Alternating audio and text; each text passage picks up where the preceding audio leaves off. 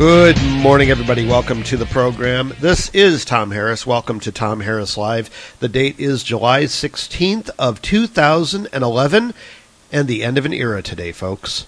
Seriously. I'm completely serious about this. This is the end of an era.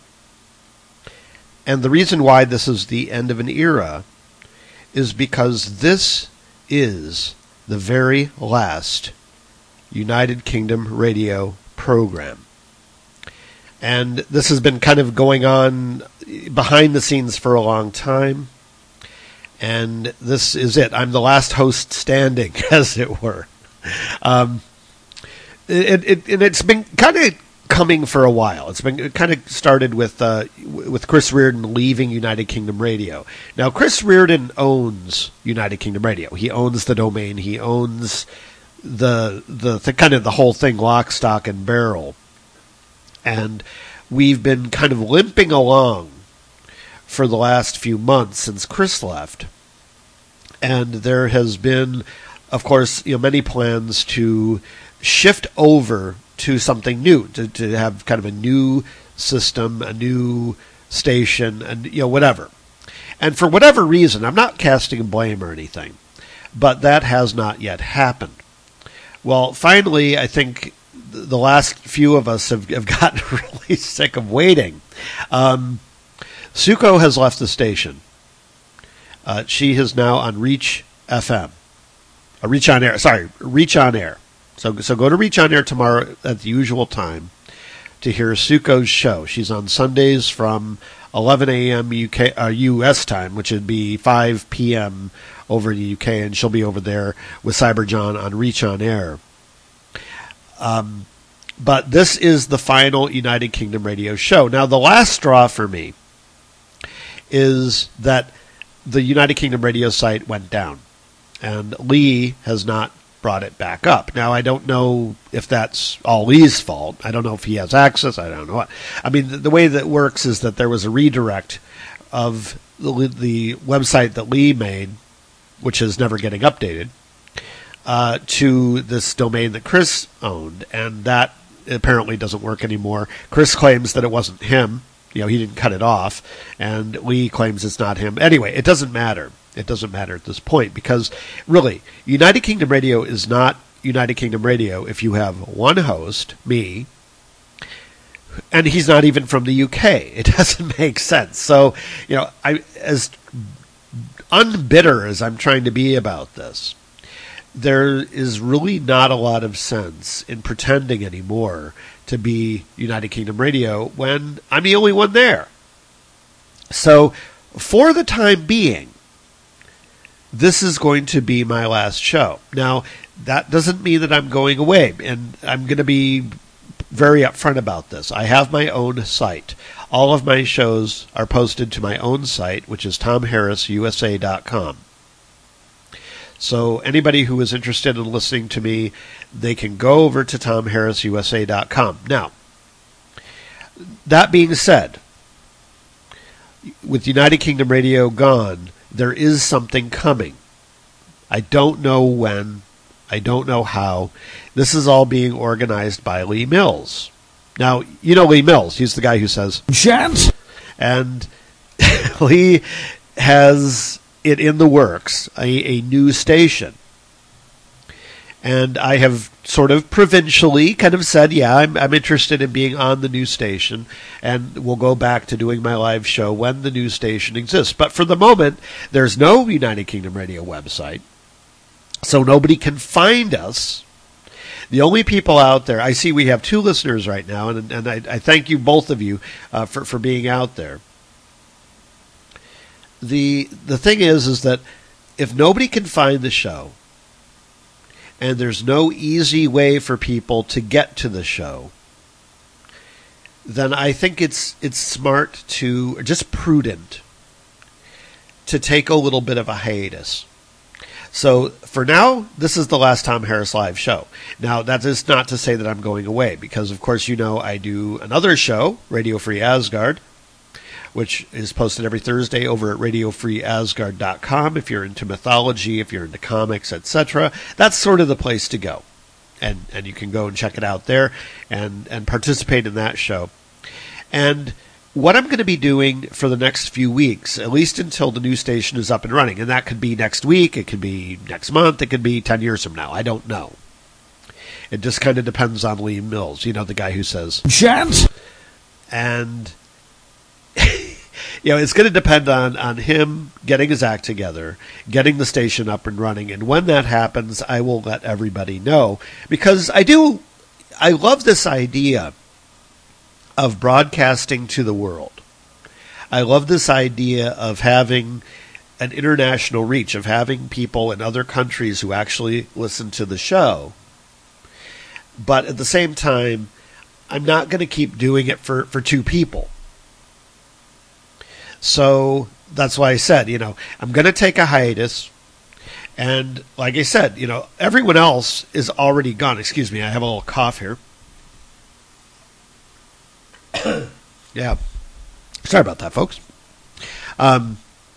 Everyone else is already gone. Suko is on Reach on Air. Ross has gone off and done his own thing. Chris is going off and doing his own thing. And most of the other people are just not on the radio anymore at all. So that is kind of it. So I hate to say it, but this is the last United Kingdom radio show. Oh, I should say the last show. I actually thought about doing the show today and filling in with all the little bits that I used to do, all the little features that I used to have, like playing 4x4, having the music quiz, and having a retro show. But ultimately, I just couldn't be bothered. Oh, we have 3 people watching now. Hey, hello to whoever the third person is. Probably Patrick. Hello, Patrick. So that's kind of what's going on. And I hate to say it, but this is it, for United Kingdom Radio. Now, you can call into the show. The phone number still works. It'll be working for another 3 days.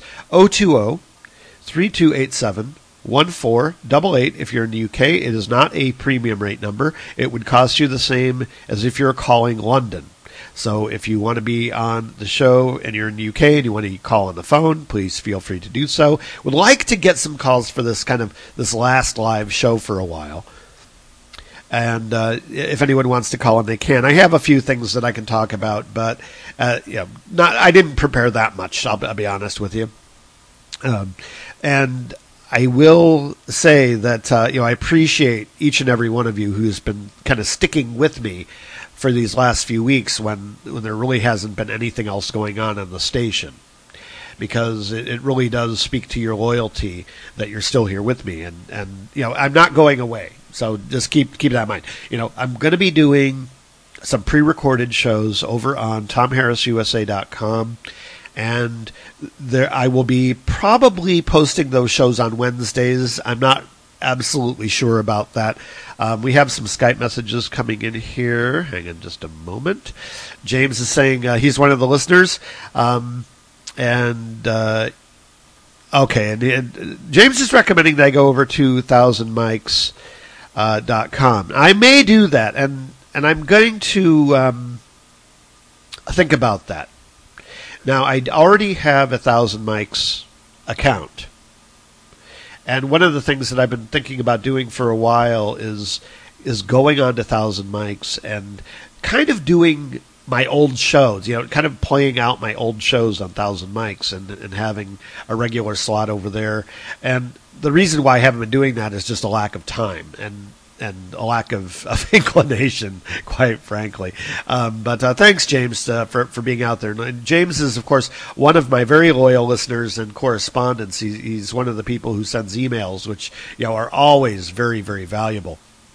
And they're great. I mean, it's always great to get email.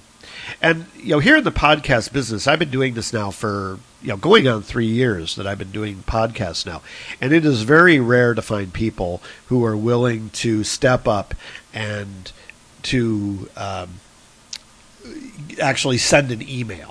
Because a lot of people are just they want to be out there and they just want to be quiet and listen to the show. And there's nothing wrong with that. I'm not saying that there's anything wrong with that, because there really isn't.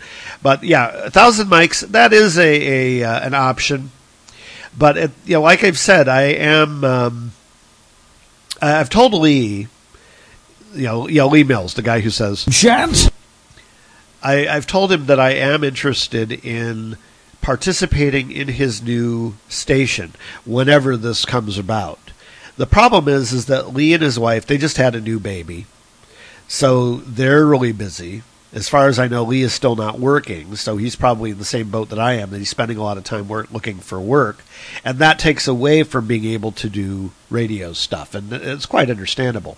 And I've already told Lee, I told him yesterday that today was going to be the last show here on United Kingdom Radio, and after that, then I'm just going to go ahead and do some pre-recorded stuff. Now, those of you who maybe are new or haven't been listening all that long, I was doing a pre-recorded podcast called Tom Harris USA over at TomHarrisUSA.com, and I did that for a couple of years, including an overlap when I was doing the live show and the pre-recorded show as well. 2 shows is about my limit. So, and that's kind of what I got going right now. I mean, I'm doing 2 shows now, and I was doing 2 shows then. But probably won't be doing a 3rd show, obviously. It's just a lot of work. It's so much work to put together a podcast, and I'm not going to lie. And I've always thought that the other hosts are being a bit disingenuous when they say, I spent 12 hours preparing for my 1-hour show.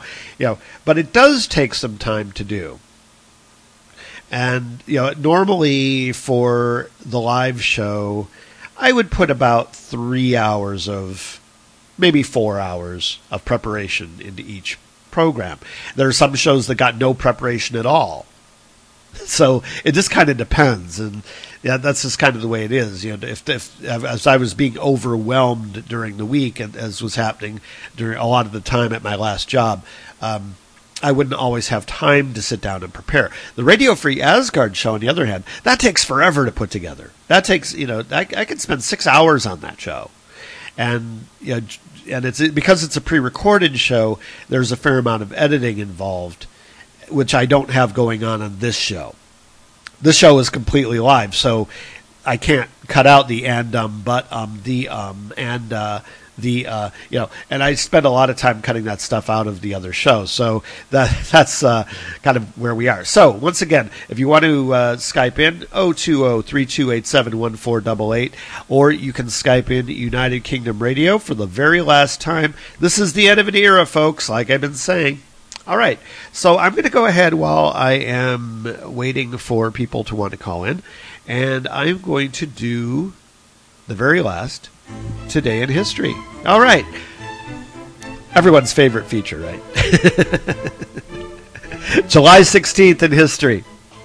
In 622, July 16th, 622, we have the origin of the Islamic era. Muharram 1 AH. In 1099, the Crusaders, I think this is the second crusade? I think it was the second crusade or first crusade, herded the Jews of Jerusalem into a synagogue and set it on fire. Yeah, real nice people, those crusaders. In 1426, Joan of Arc, led the French army into the Battle of Orleans. In 1439, kissing was banned in England. I think that was to reduce the plague. Not really sure about that. In 1935, the first automatic parking meter in the United States was installed in Oklahoma City, Oklahoma. In 1951, the abdication of a nasty character. King Leopold III of Belgium abdicated his throne in 1951. I believe his son Baudouin became king at that point. 1951 was the publication of every psychopath's favorite novel, Catcher in the Rye by J.D. Salinger. It was published today in 1951. In 1969, Apollo 11, carrying the first men to land on the moon, was launched from Cape Canaveral, Florida. In 1971, Generalissimo Francisco Franco appointed Prince Juan Carlos of Spain as his deputy. And of course, after Franco's death, Juan Carlos became the King of Spain once again, the restoration of the monarchy there. In 1979, another shift of power here, as President al-Bakr of Iraq is succeeded by Saddam Hussein. In 1980, the Republican Party nominated Ronald Reagan as their presidential candidate in Detroit. In 1982, would-be Messiah Sun Myung Moon was sentenced to 18 months in prison for tax fraud. That guy is still out there doing it, too. I mean, there's a Mooney church just like a block away from here. In 1990, Ukraine declared its independence from the USSR. Actually, was it Russia at that point? It might have been Russia at that point. And in 1994, the first parts of comet Shoemaker-Levy hit the planet Jupiter. And the Shoemaker-Levy actually was a comet. I don't know if anybody remembers this. This was so cool. I remember being real impressed by this at the time. The Shoemaker-Levy was a comet that broke apart and was sort of strung out in bits over a pretty large area, and people would compare it to a string of pearls. And eventually Jupiter caught it in its gravitation, and these little bits of the comet hit Jupiter, made these big black spots on Jupiter that persisted for a couple of weeks before they finally faded. Anyway, famous birthdays on July 16th include Mary Baker Eddy, the founder of Christian Science in 1821. In 1872, Roald Amundsen was born in Norway. He was an explorer and was the first person to discover the South Pole. In 1901, the composer Fritz Mahler was born. In 1907, Barbara Stanwyck, the actress from Big Valley, Thornbirds. She was born in Brooklyn, New York in 1907. Also in 1907, Orville Redenbacher, founder of the Orville Redenbacher's Gourmet Popcorn Company, was born. In 1911, Ginger Rogers was born. Virginia McGrath in Independence, Missouri. She was known for being Fred Astaire's dance partner. In 1947, Orenthal James Simpson, otherwise known as O.J., was born. Of course, everyone knows about O.J. Simpson. In 1952, Stuart Copeland was born in Alexandria, Virginia. He's the drummer for The Police. In 1953, actor Mickey Rourke was born. And in 1956, Ian Curtis of Joy Division was born. The late, great Ian Curtis. In 1958, Michael Flatley, Lord of the Dance himself, was born. Where would you think he would be born? Well, he's, Lord of the Dance. Irish? No, he was born in Chicago, Illinois in 1958. I keep telling you folks that we have a lot of we have more Irish people in Chicago than there are in Dublin. 1963, Phoebe Cates was born, the actress. And in 1971, one of the two Corys, Corey Feldman, was born in Encino, California. And that is the very last Today in History. All right, so here we are. And my original idea for the show today was to talk a little bit about... hang on a second. We have a call coming in. Hello. Greetings, Tom. How are you? Good. This is your first call to my show, isn't it, Cyberjohn? Yeah, I keep joining things like, the Suko show and different clubs and that, and it's always the case. They seem to close about 2 or 3 weeks or a month after. Am I jinxed? I'm wondering about that. Well, it sounds like me. To be honest, the last 2 jobs that I've had have ended with me shutting down the company. You're kidding? No. I joined a sword club. I did a Renaissance sword fighting for and that only lasted a month before the master said, "I'm going back to Chicago. My wife's had an adulterous affair with the Bishop of Durham or someone, allegedly." And that was it. He left his deputy in charge, but it was never the same after that. Yeah. I also got into the play talk scene, the Tommy Boyd show he used to do over here. Right. Literally days before it ended. And I would have loved to have been able to call into those shows when they were properly going. I used to listen to Play Talk back during the day. I would listen to Boyd, but I was really kind of listening to the Chris Ridden's podcast show, which was kind of a joke, really, because I mean, we love Chris, but he didn't know anything about podcasting. he's learned a heck of a lot. It's always a big learning curve. I mean, I've got a problem when I talk online to anybody, even on a telephone or even publicly, because I'm a scientist. I have to do lots of presentations, right? And I've got this condition called it's aphasia. Okay. Do you remember Spock? Yeah. Mr. Spock this time, not Dr. Spock. He's the other guy. On one of the original Star Trek episodes, he started just to talk nonsense or to slip in different words. Mm-hmm. I think he got some condition from an alien virus. It's not that bad with me, but it's just a word that sounds like the word that I should be saying suddenly pops into my mouth. I'm trying to do it now, but I can't. I'm speaking normally. Well, if you try to do it, that's like the cure, right? I think so. If you've got a bad sneeze, if you try to sneeze, you can't. Mm-hmm. So yeah, you're right on the day-to-day thing. You have a bunch of people being born today. 16th, is it today? Yeah. 16th. And when I looked on the day-to-day for the 3rd of July a couple of weeks ago, I did not recognize anybody. A lot of them were American, I'll say there's American poets and authors and Swedish novelists and such like, and military people, but I didn't know any of them. So I think you got a propitious day. Is that a word? Propitious day today, when a lot of decent people were born. So we get, it really depends, because there's some weeks when there's nobody, but usually there's at least a handful. And one of the things that, because I use this website to pull up this information, and the thing is that I think they stopped updating it about 1999. Yes. Well, I did notice that there are. You're not going to really be that famous if you're only 11 years old. Well, stars getting younger and younger, of course, but I think they do. They chop it off because probably there aren't that many famous young people. Right. Right. But you were right about the crusade. It was the second crusade, and I've got a family link to that. My family were involved in the third crusade.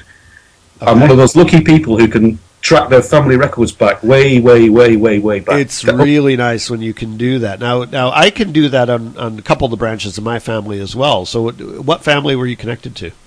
My second name should be Enningberg, and it's been changed into, it's been modified. The double N became an M, so it became sort of Emberg. Okay. But the Enningberg, we know what they were up to in what is now Palestine, because our family crest, and there's not many of us in England. In fact, there's not many of us in the world. But so we've kept we've not multiplied a great deal. I'll say that. Mm-hmm. But it's a sword stuck through the head of a Saracen warrior. Mm-hmm. And if you spell a name with a Y on the end, it's the sword is in the right hand, and if it's in my version with the G, the sword's in the left hand. So we can directly trace ourselves back to that. Fantastic, yeah, it's really nice, because this is not something I really talk about on the live show very much, but genealogy is one of the things that I pursue. Well, it's massive at the moment. You've got these history magazines. There's an American version. I think it's My Family Tree. There's the programs coming out for the last 2 or 3 years. They're getting clever. And my father has spent, when he's not playing that silly solitaire game on with the cards on the computer, he literally is 19,000 games into it now. He goes out to use the microfiches, the old style technology in the library. Sure, yeah.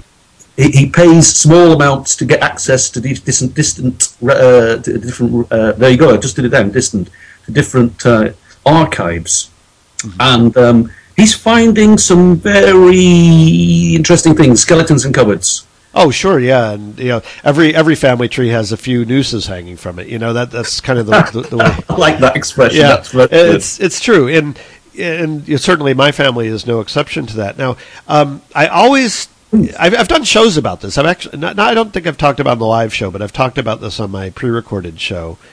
But you have to be careful, because it's easier than ever to do genealogy online. Oh? Yeah. And the problem with that is that it's easier than ever to find people's bad research online. Right. Okay, you're having to rely on somebody else, Right. probably from the past, quite a few years down the line, having done something without all the wonderful computer resources we have today. Is that what you're meaning? Exactly. I mean, I started doing genealogy back in 1984. Or was it that late? It might have been. Yeah, it was 80. Might have been 80. Yeah, I think it was 84 when I started doing it. I kind of started doing it before that, but that was when I seriously buckled down and started doing real genealogical research. And the main genealogical libraries in the States, and I don't know if this is true in Europe as well, are run by the Latter-day Saints. Oh yes. There's a very special reason for that, isn't there? Right, and it's because it's part of the Mormon religion to baptize your ancestors. Mm-hmm. So what ultimately has happened is that a lot of Mormons have put together family trees very kind of haphazardly and sloppily without doing any kind of research at all, because they're trying to baptize as many of their ancestors as possible. So they'll go into a record and they'll say, "Oh, there's a John Smith here, and John's my family name is Smith, so therefore he must be my ancestor." And they'll put together these family trees, and they won't be accurate. And so I say that in the Mormon records, if you're going to use them, that you have to be very careful, even with the IGI, which is sort of their basic research tool. Yeah. Because I've found mistakes in the IGI, and it's because whoever transcribed the record made an error. Mm-hmm. So you have to be real careful about that. But I'm able to trace my line back to Odin. To Odin, the god. Yes. And I make a lot of fun of that on my other show, but it's you can if you find the right connection, you can do that. And one of the problems, of course, is that in England, if you are not from a very very select line of aristocrats or religious, you often find people who can't even sign their own name except with a cross, right? And somebody else has to do it for them, and then you get a corruption in the in the surname. For Smith starts to look like spelt as SMYTHE, for instance, and then this train track going back in time starts to get a little bit start to get a bit corrupt. It does. It gets real scary when you get back beyond the 1700s. With a little bit of research, because these people didn't move out of a certain area. In England, you'd be in one village all your life. You might marry a girl from the next village, which is only 3 miles down the road. Right. That's an advantage to you. You know that this Smith must be the Smith or the Emberg or whatever that's from your line. Because I'm lucky. I've got a name that's rare. If I'm a Jones or a Brown, I've got problems there. Or a Harris. Harris, yeah. I know 4 Harrises. Yeah. It's the 7th most common name in England. Is it? That is surprising. I've got to say. What's its derivation? Does it mean anything particularly? It depends on what source you go look at. Some of the families got it from being the son of Harry. Of course, but it's also a pun. So yeah, it means hedgehog. Yeah. So it kind of it depends on what family you're from. Now, as far as I know, our family, we got it from son of Henry, but it's a Norman name, so it's been around for frickin' ever. You probably were on the Crusades with us then, because we were originally Normans, right? And we got land in England because of our activities, shall I say, in the Palestine area, and we're also involved in a barons' revolt in about 1400, because the king didn't have a great big army in those days, and the barons had enough power to take on the top man. In fact, that's where the Magna Carta, right, exactly. So the barons came in there. I have seen a very very special tree on a wall on a tapestry, I'll call it. Okay. I was living with a family who I'm connected to through my Catholic. I'm thinking of the word, my Catholic religion, basically.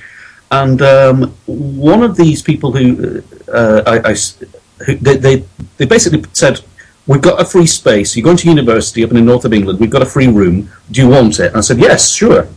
And I find out that the people I'm staying with are Lord and Lady. I won't say their name, but they were basically second in line to they were the brother and sister of a Lord and a Lady. The Lord and Lady living in a castle in the north of England. Okay. And because they were the brother and second sister of, they effectively got turfed out of the castle, the big mansion, and we're quite poor, to tell you the truth. Not exactly church mice, but on the wall, they pointed out that this thing went back to 1,200 years. And they were at the bottom, and at the top, actually it was 800 years, at the top or near the top, was Henry VIII. And they had a direct ancestry line right down to Henry VIII. And I've also got a couple of stories. One of them was the fact that they were the banner carriers of the flag for Henry V at the Battle of Crecy. Okay. And at Agincourt. Now, how neat is that? Where you're living with people cool. who are... It's cool.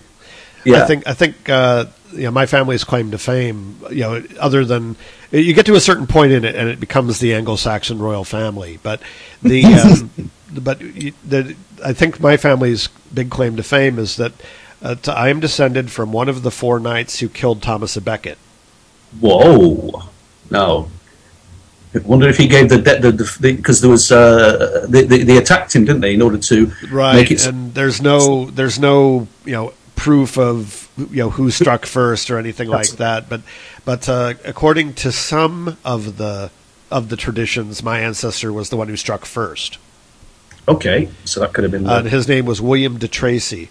Now, something else that's interesting about William de Tracy is that he may not have been a legitimate child.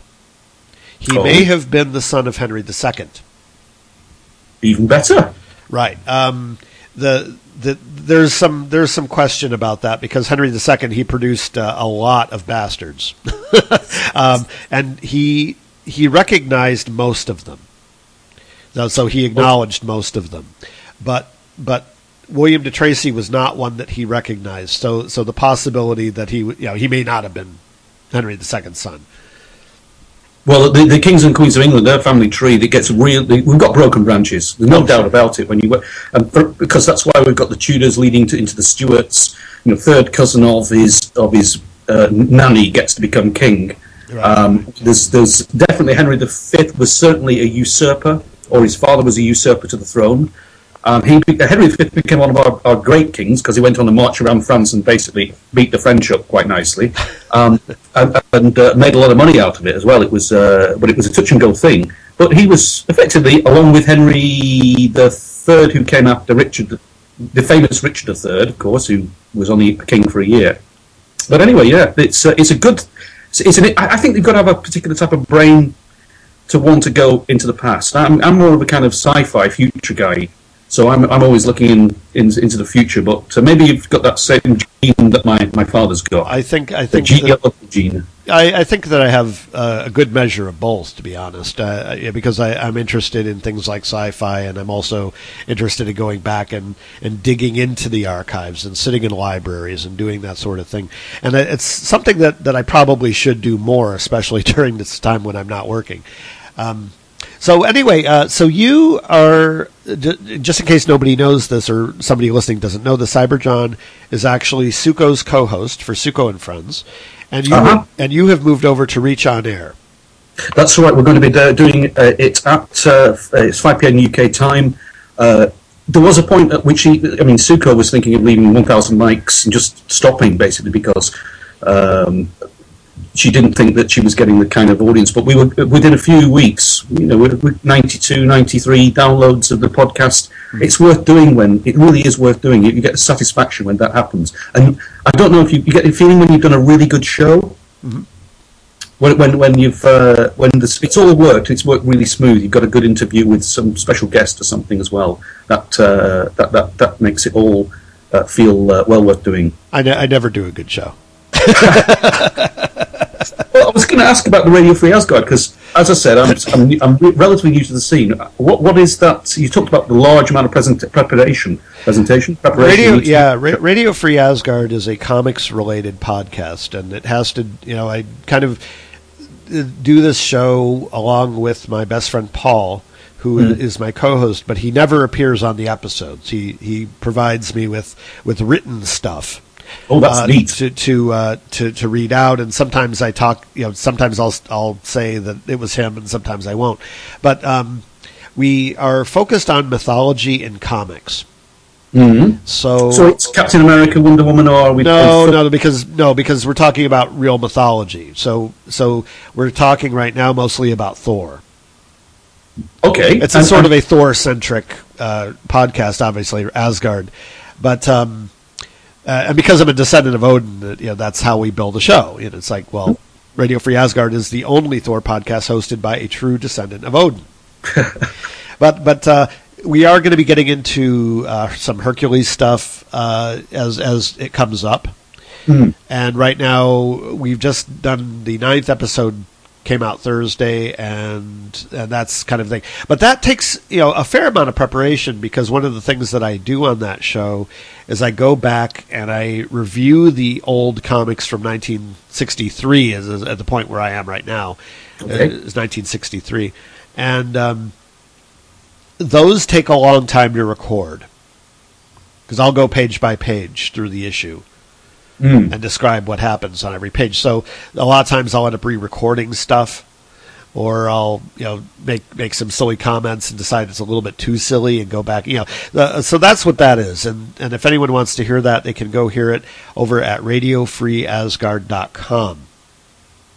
Now I remember there was a first edition Superman of about 6 years ago. It was put up for auction. It went for $120,000, something like that. Is it a similar kind of rarity value with some of the comics that you've got? Have you got any rare? Have you got any super rare comics? Well, I'm not a big collector anymore. I used to be back in the day. I'm not. I don't want to advertise to thieves how much my comic collection is worth. No, at this point, I want to divest myself of that particular investment.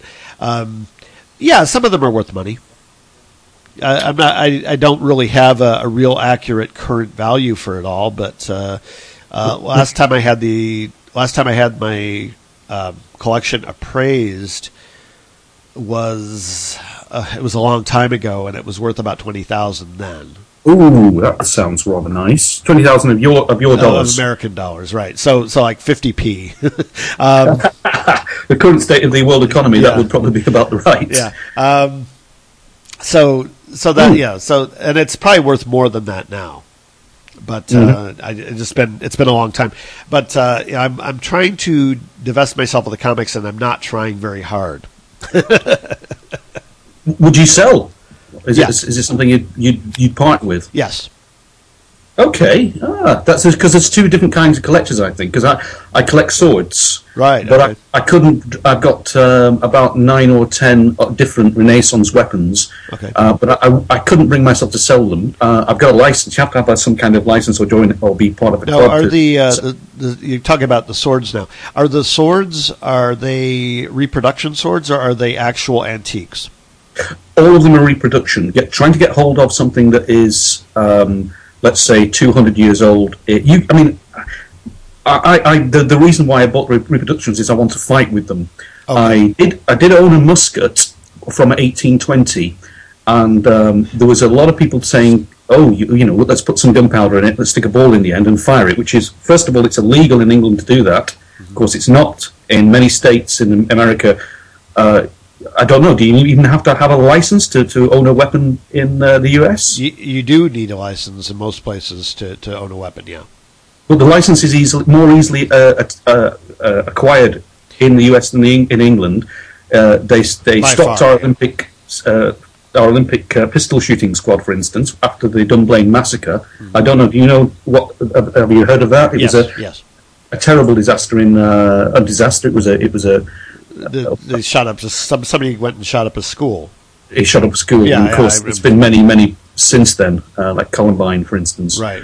And there was a knee-jerk reaction in England, and so we had no pistol or rifle shooting squad of any merit, and to that point we were very good for the couple of Olympics or so. But I think it's coming back into vogue, and the licenses are a little bit easier. Right. The British government do not like their citizens or subjects having a gun or even a very long knife or a sword, such as I've got. They don't want people having weapons.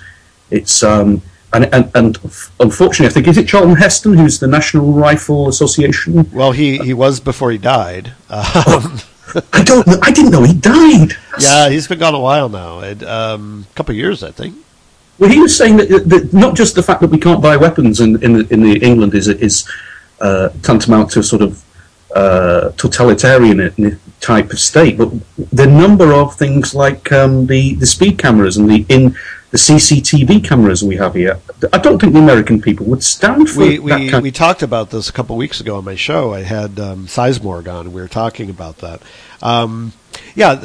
We have cameras here, but not to the same extent that they do in the UK, and really because America is so spread out, and a lot of America is tiny little towns, and we're not close together. I mean, England, you have tiny little towns, but they're fairly close together, and it's a more connected, by geography. And here, everything is so spread out. There's really no way to do something like that here, at least not in any kind of practical way.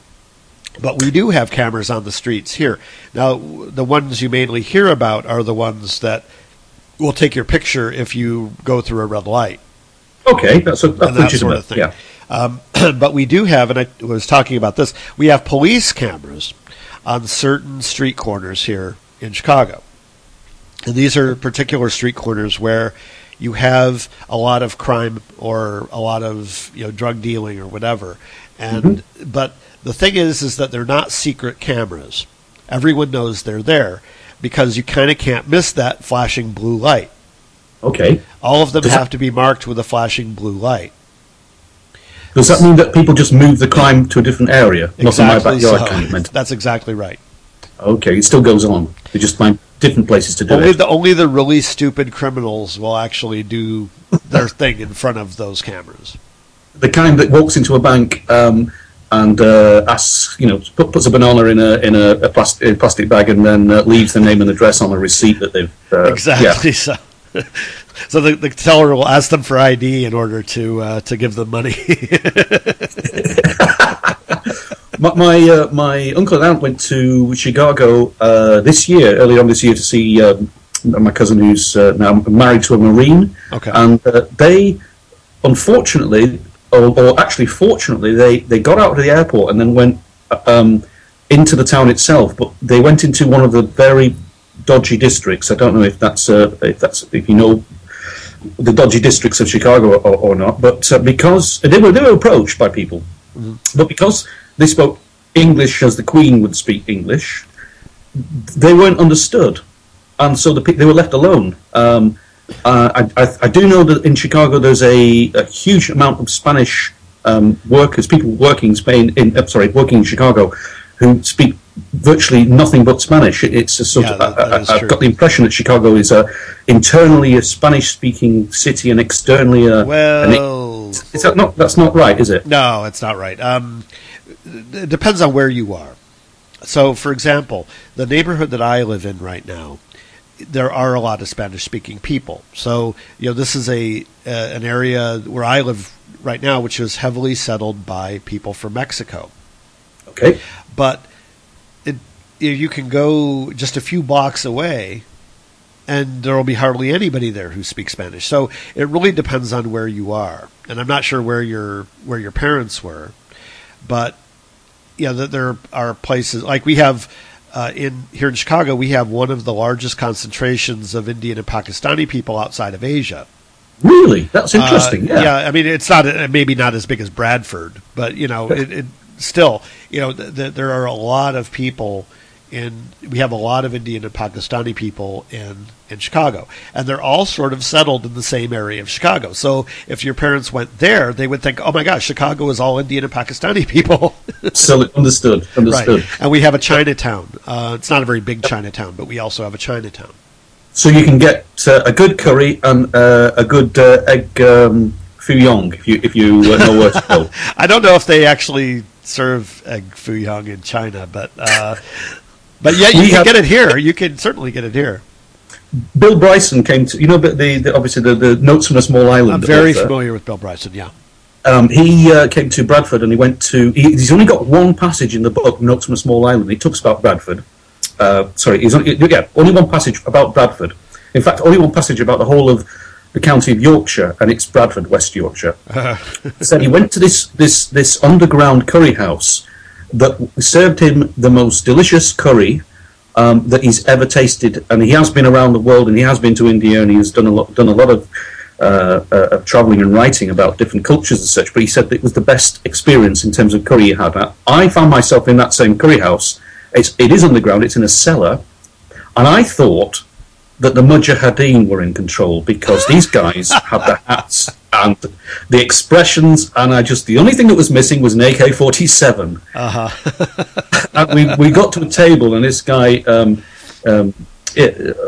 came up and said, he didn't say anything, just grunted. And my colleague, who's a scientist at Bradford University, said, Imrak is in a good mood today. And I said, why is that? Because he said, well, he actually acknowledged our presence. Threw the menus onto the table. And I was looking around for a knife and a fork, as you do, because I'm a cultivated English gentleman. And he said, no, we don't do that here. This is a proper Indian restaurant. You're expected to eat Indian style. With bread, with flatbread. And it was fantastic, and it was cheap. And we've had many a good meal at that kind of place. And Imrak grunts 2 or 3 times now, not just the once. Oh, that's good. Yeah, the very first time I had Indian food was in London, and I don't know where this place is, and I've looked for it many times when I've been in London looking for this place, but I have no idea other than it was somewhere near Leicester Square. My assumption is that it doesn't exist anymore because that was 1980, so it was ages ago. It will not exist. The whole of London it's constantly transforming. Yeah. But this was an Indian restaurant that had no storefront. You had to go through a back alley off of a back alley, and there were a few chairs and a couple rickety tables by the dumpsters in the alley. I mean, I'm joking about that part. I mean, there were no dumpsters. Hey, no, it's Soho is full of dumpsters. I'll give you that. Yeah, there were no dumpsters, but it was a back alley off of a back alley, and they served you in the alley. Gosh. And it was the first time I ever had Indian food. It was fan-freaking-tastic. And like I said, I've been there I've been to London several times since then. I have never found anything else like it. Do you have a particular strength of curry? I mean, it's a very big thing, a manly thing in England to go for the vindaloo, of course. I like the vindaloos, but it does get to a point where when you're just tasting hot. Yes, yes, and I like a nice shrimp vindaloo, but at the same time, I usually go for something a little bit milder. Yeah, I go for like the Madras or something like that, but it's something that's a little bit more flavorful as opposed to just hot. There is in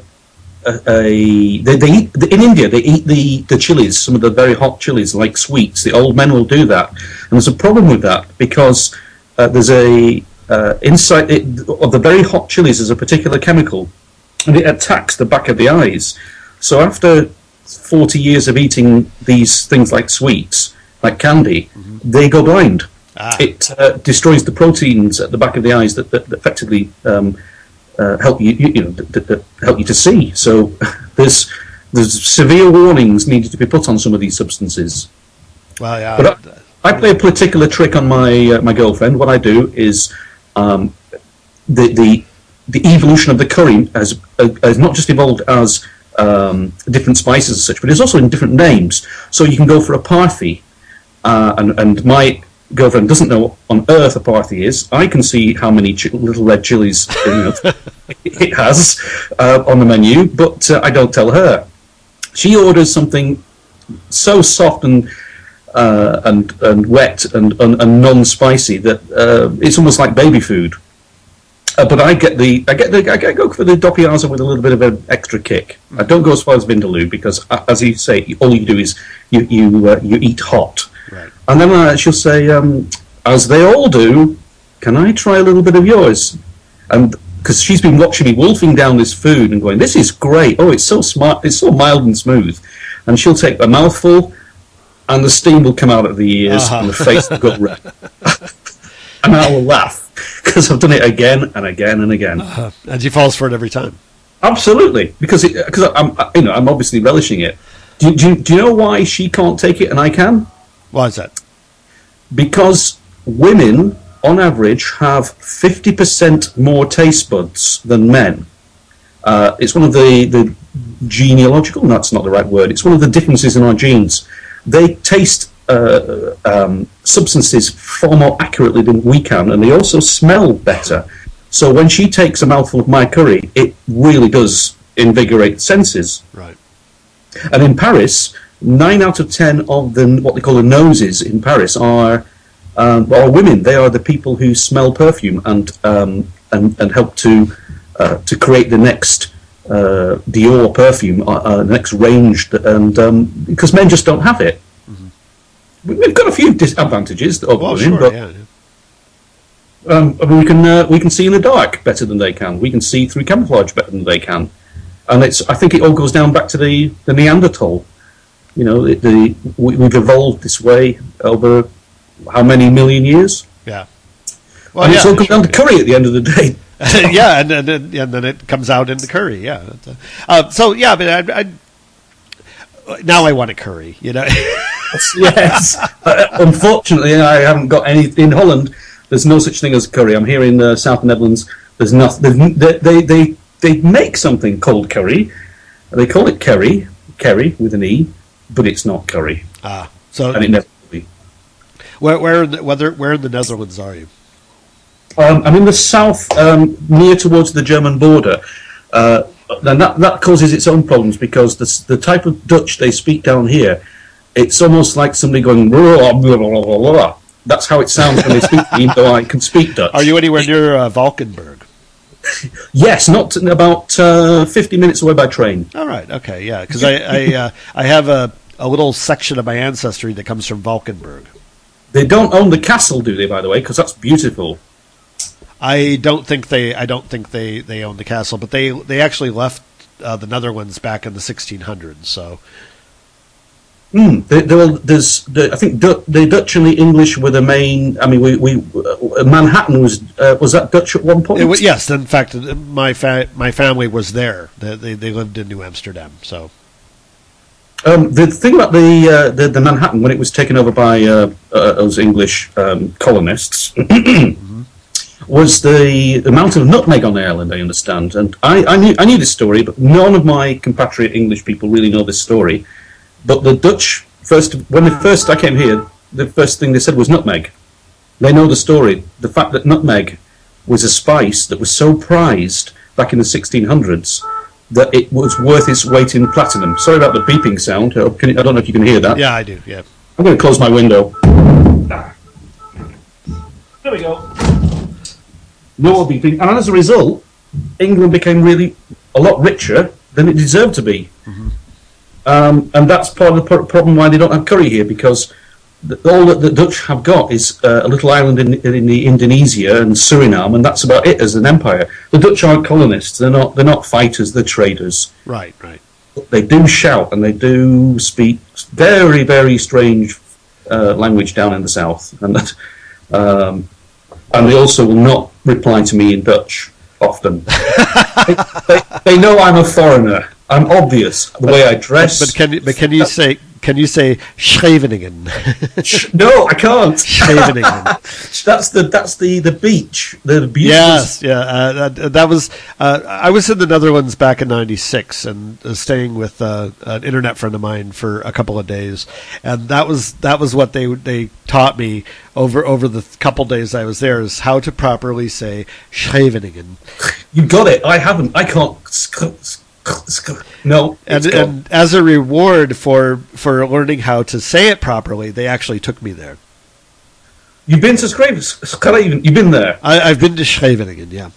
It's okay. It's nice. We've got something called Blackpool in England, which is a lot more tacky, a lot more tat. Men dressed as nuns walking down the beach on the that evening. Sounds like Chicago. That's where my aunt and uncle were. They were where the nuns were on the beach. Yes. I did enjoy my experience when I went to Chicago. Chicago O'Hare, very accommodating. I used a little bit of my Spanish, but I've got to say the Spanish people spoke English anyway. Most of the time. Yeah, great city. Love the experience. So we've got you. I think you were going to do something about atheism last week, were you? I was going to do that, but we have 5 minutes left to the show, so I don't really have time now. We've been speaking for. Wow. Okay. Well, so you've been my co-host this week. Thank you. No, that's fine.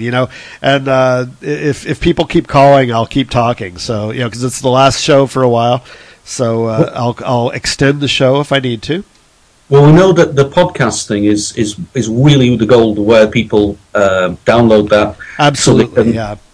Now, and I've been kind of thinking, I'm going to be a little bit cheeky here, as long as Lee Mills, you know who Lee Mills is, right? Of course, he's the guy who says chance. But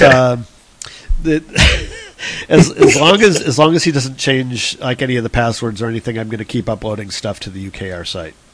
We will too. Yeah. There's also a back door into the UKR site as well. I don't know if I can send that to you. It's Lee Mills. What he's done is made a copy.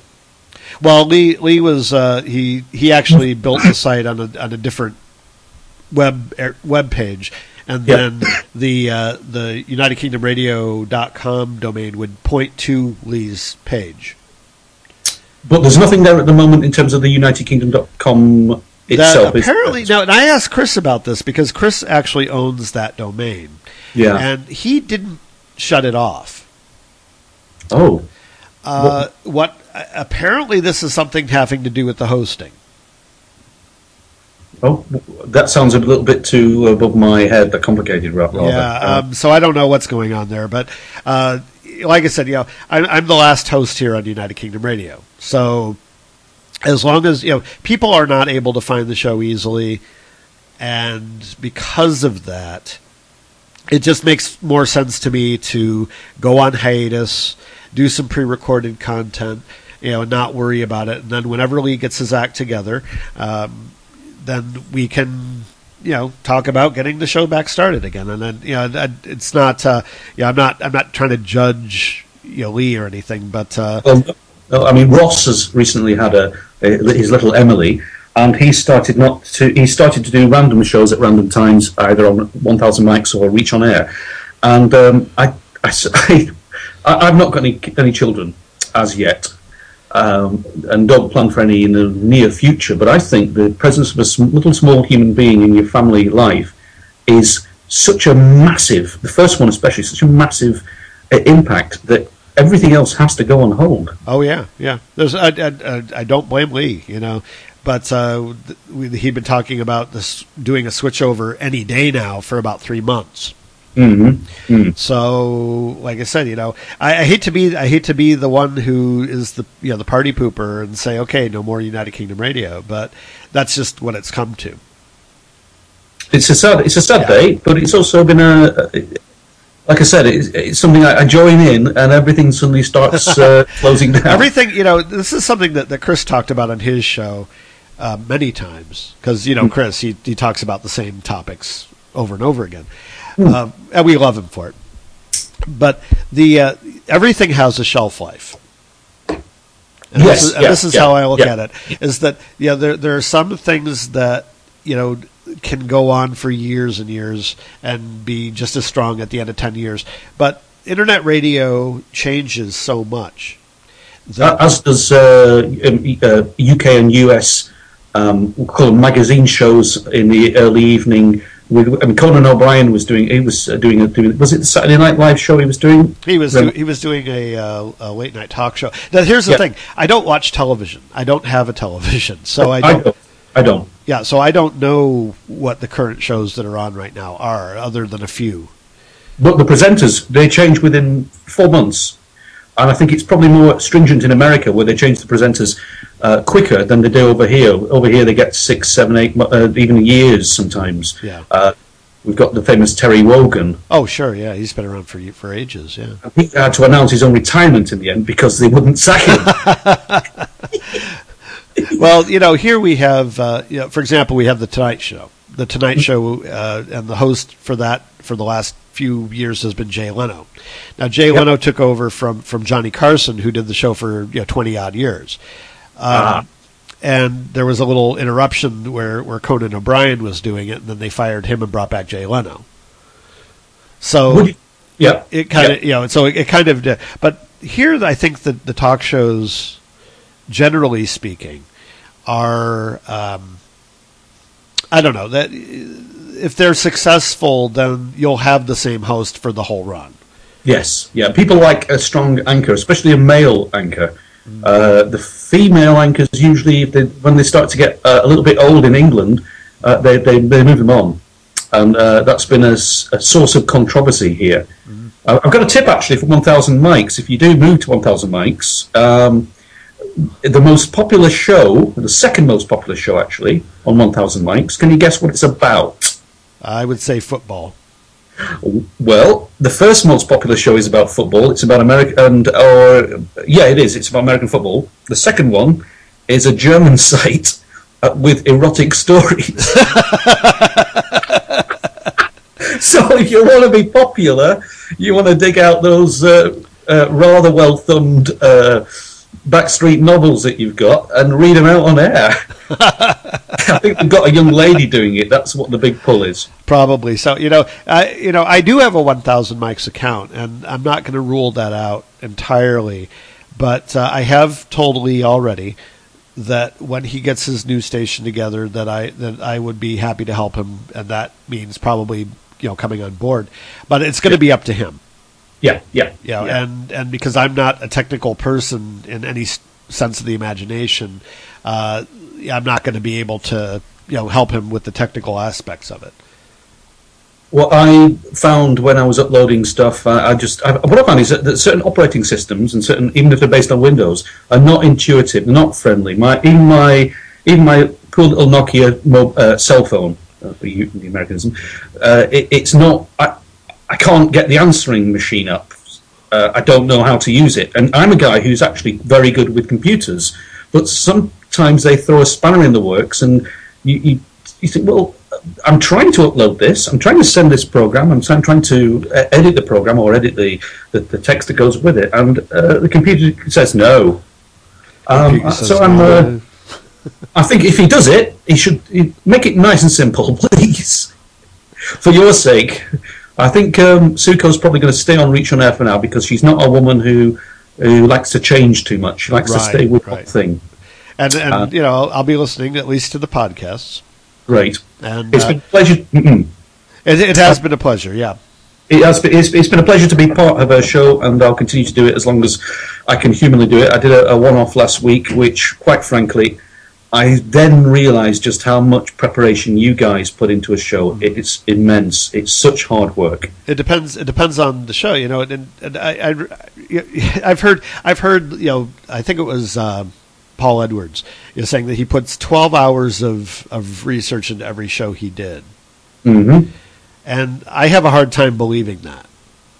I've got to agree. Actually, I think he just lets it flow. Yeah, he'll have his beer special or his vegetable garden special or whatever it is, but it's still good. It's still okay. It fills in a nice part of. It's the Sunday night, isn't it? Yeah, and for the things like Radio Free Asgard, I spend 4 to 6 hours on each show. And that's it. And I consider that a lot of preparation. Mm-hmm, mm-hmm. And the thing about the preparation, it shines, it shows through. Yeah. As long as you can deliver it as a competent presenter, and you've got a good voice, and you've got a great voice. You've got a fantastic radio voice, I've got to say. It takes getting used to. It does. It takes getting used to, because I have a very odd voice. Well, I'd say you come through clearly, and it flows, and that's the best part of a good radio show, when it's flowing smoothly. James Bates is writing. He says, "I do hope for the best whatever happens, Tom. Always like your shows with the travel segments, etc." Yeah, the travel segments. I promised some travel segments coming up. Those are going to be pre-recorded, and my next travel stuff is going to be about Italy, as they say here. They say Italy. Yeah, that's. I'd like to give you a couple of anecdotes in the future when you do that, because I've had a probably dreadful time in Italy. My 2 times in Italy were probably the worst holidays I've ever had, and oh dear. but that was in the south. Where are we going to find you from now on, Tom? What's the best way to access your show when it comes out? Stay tuned. For every show that I do is uploaded on TomHarrisUSA.com. Okay. That includes all the live shows. It does not include Radio Free Asgard. The Radio Free Asgard shows are on RadioFreeAsgard.com. And the reason why is because it's just a completely different type of show. Mm-hmm. So I thought it deserved its own domain. I'll be listening. It's been a pleasure to talk to you tonight. Great Tom. pleasure to speak to you, Senator. Show. Yep. God bless. Good night. Thank you. Oh, you're an atheist. Nothing bless. Good night. And that was Cyber John, who is Suko's co-host over on ReachOnAir.com. Suko and Friends, live from New York. And you can go over to Reach On Air, and they are on Sundays at 11 a.m. Central Time, which would be 5 p.m. over in the UK. All right, so I'm going to go ahead and log off for now. We went a little bit over, but that's okay, because this is the very last radio. What did I say? This is the very last United Kingdom radio show. So, to all of you who've stuck with us over the last couple of years, and I want to thank all of my co-hosts. I want to thank Chris Reardon, who got the whole thing started, Ross Petzold, who was right there with him at the start, Suko and Lee and Paul, and James, and Sean, and Zach, and all the other people who, Chris Speed, all the other people who were involved in United Kingdom Radio. It's been a great pleasure. It's been a lot of fun, and I hope that you will all listen to me over at TomHarrisUSA.com. And you know what? There are old shows there, too, that you can download, a couple years' worth of half-hour pre-recorded podcasts. And they're not going anywhere. So, anyway, thanks for listening. This is Tom Harris signing off for the final time on United Kingdom Radio. But we will be back. When and where? Don't know. Friend me on Facebook. Tom Harris USA Facebook page. Thanks for listening.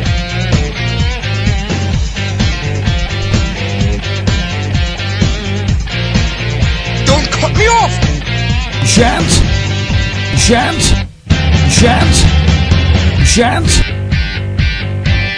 I love it!